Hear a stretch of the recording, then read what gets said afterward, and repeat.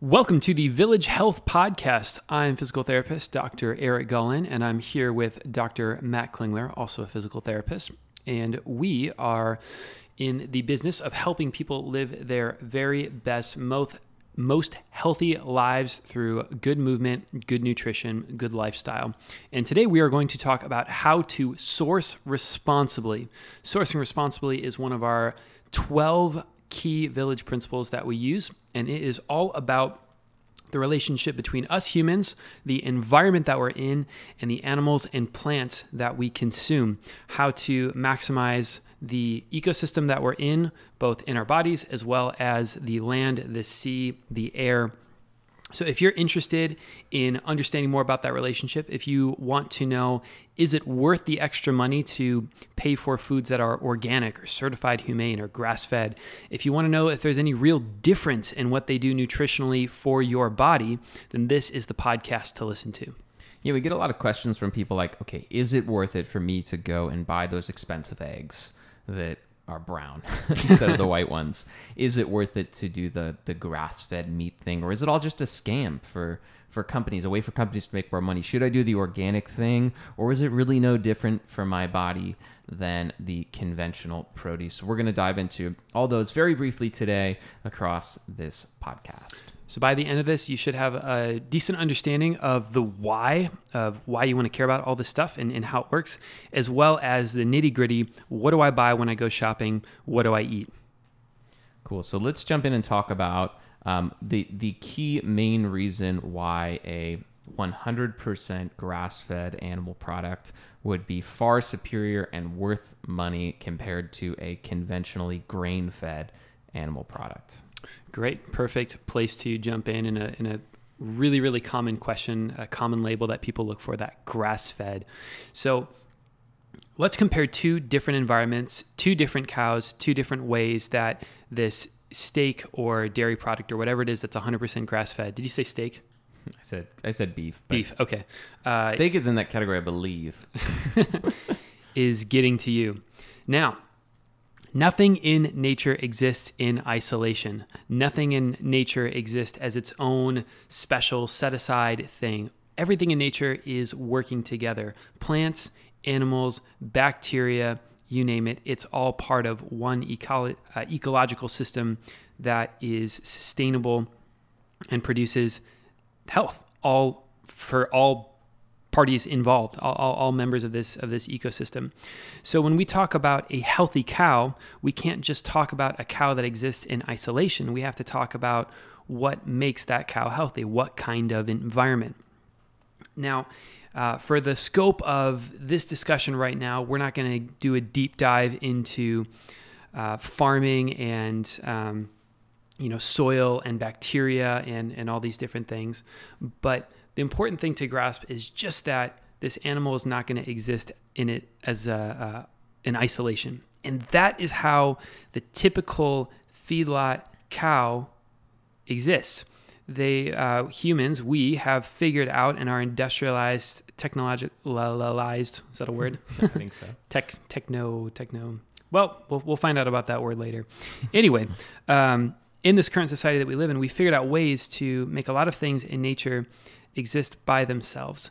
And when it comes to cows, we do that through things like antibiotics that allow a cow to exist without all of its normal bacteria that keep it from getting sick.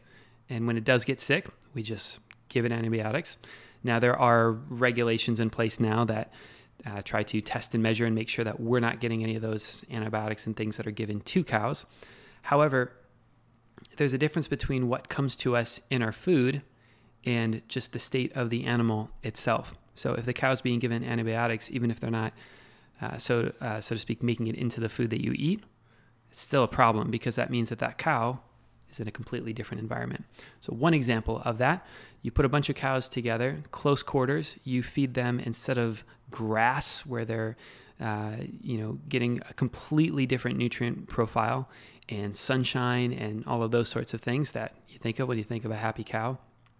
But instead, you are feeding that cow tons and tons and tons of grain, soy and corn. Then that is the thing that totally changes what you end up eating. And one of the really important things that it changes is the essential fatty acid profile from mostly a balance of omega-3s and omega-6s, which is really important for balancing inflammation in the body, to almost entirely omega-6s, which is kind of like having a gas pedal in a car with no brake pedal. So the fatty acid profile is totally different. That's a big part of it. But also the vitamin and mineral content is different too, because when a cow is eating grass and that grass is grown in healthy mineral-rich soil, and that sunlight comes in and you get all of these different vitamins and minerals going into that cow. And then because of its the space that it occupies and spaces, and it's not crowded into, just one kind of dusty area, but it's got all these other elements to its environment, that cow's bacteria, the good bacteria, the flora and fauna that cow's got are going to be different too. And that's also going to change how it processes that grass that it's eating and what ends up being in its body. So when you eat a 100% grass-fed beef product or dairy product, what you're getting is the result of the entire environment that it came out of, even if the product looks similar or tastes similar to the feedlot, factory-style, grain-fed equivalent, which of course is much cheaper, and that's why we do it. We want things to be cheap. We want them to be readily available. We don't want them to take a lot of effort to make, and there's just a lot more skill and time that goes into raising cattle properly. Yeah, and as you're making this switch from conventionally raised grain-fed meat to grass-fed, I think it's important to note that it tastes different. A lot of people have said, hey, it's like I paid way more for this, and I actually like the taste of the grain-fed stuff better. Part of that is because that's what we're used to, and we just have to kind of wrap our minds around the fact that meat tastes a little different. And I mean, some of the processing and the way that these animals are raised does indeed make them fatter, plumper, artificially tastier, so to speak, when we eat them. So I find that is a good thing to know as you're getting into this grass-fed meat world.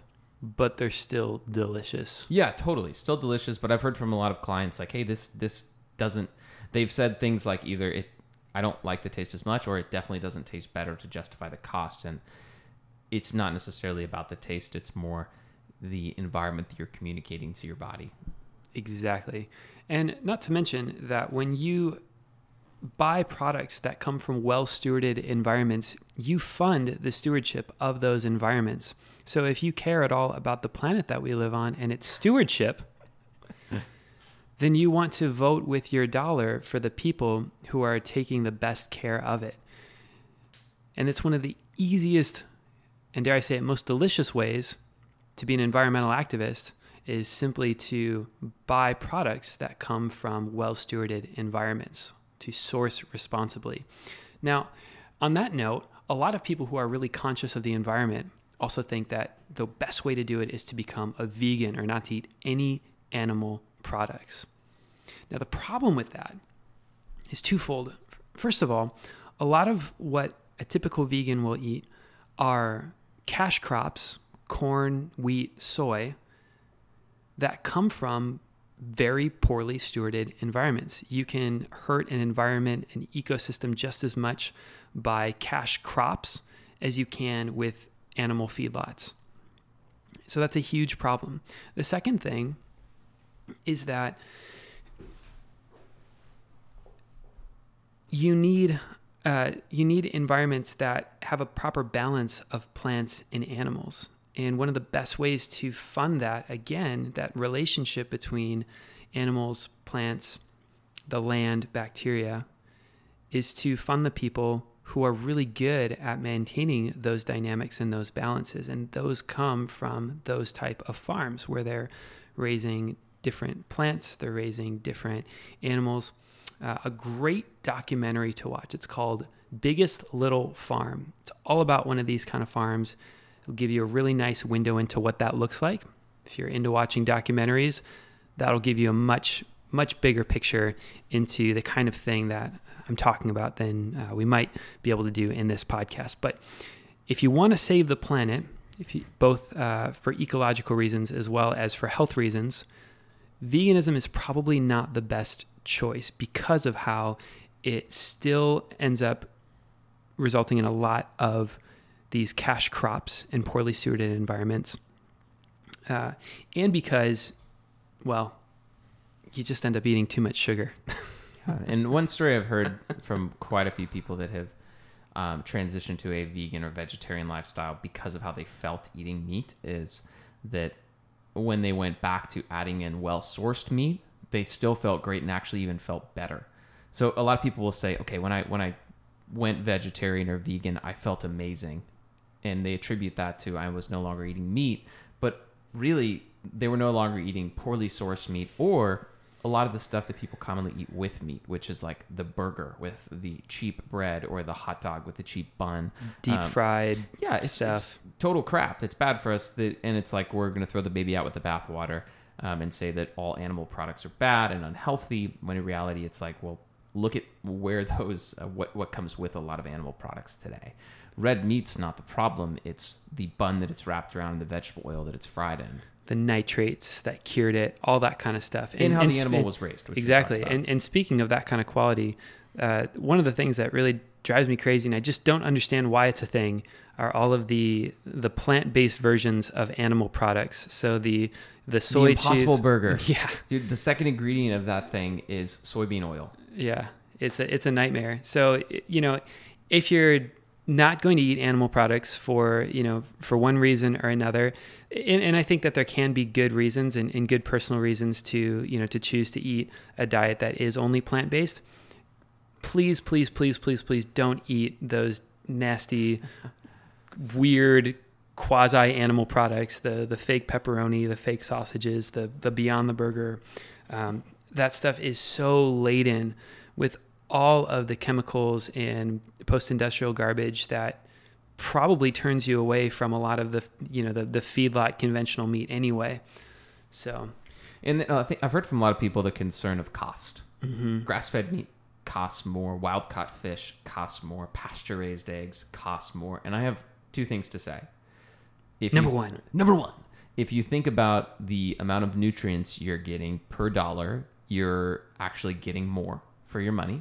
And then number two, you probably don't need to eat as much of the meat as you were when it was conventional because the body gets filled up by nutrients. So if we're eating something that's more nutrient dense, we're going to get fuller faster and probably don't need as much of it. And like we talked about in the last couple episodes, if you're eating a diet of healthy fats and your metabolism is able to burn fat for fuel, you probably don't need as much food.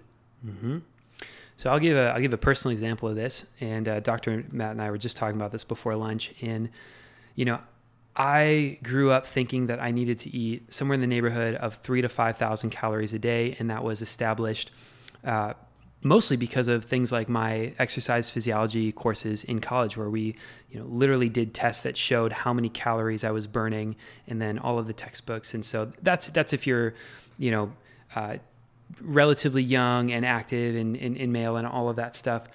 But the number of calories that we tend to think we need to eat are based off of primarily carbohydrate metabolisms of rather unhealthy people who aren't probably getting enough nutrients. So, and I'm not suggesting anybody else do this at this point in this podcast, but I've been doing a 1,000 to 1,500 calorie a day diet and actually gaining muscle mass, working out, and because of that calorie restriction, not actually having to buy so many of these foods, not having to have so much of a big environmental impact. So there are ways to kind of have your cake and eat it too. But what happens is when you become more efficient, Beefcake. when you become more efficient, when your metabolism isn't, a gas guzzler type thing, the body really changes a lot, and you can have a very high level of performance with a lot less food than you might think you need to eat. So that's a big part of that cost, is that as your body gets healthier, you don't have to put so much of it in your body. As the nutrient content gets higher, you don't have to put so much of it in your body. Should we talk about labels? Yeah. Before we get there, there's also this concept of investing in your health.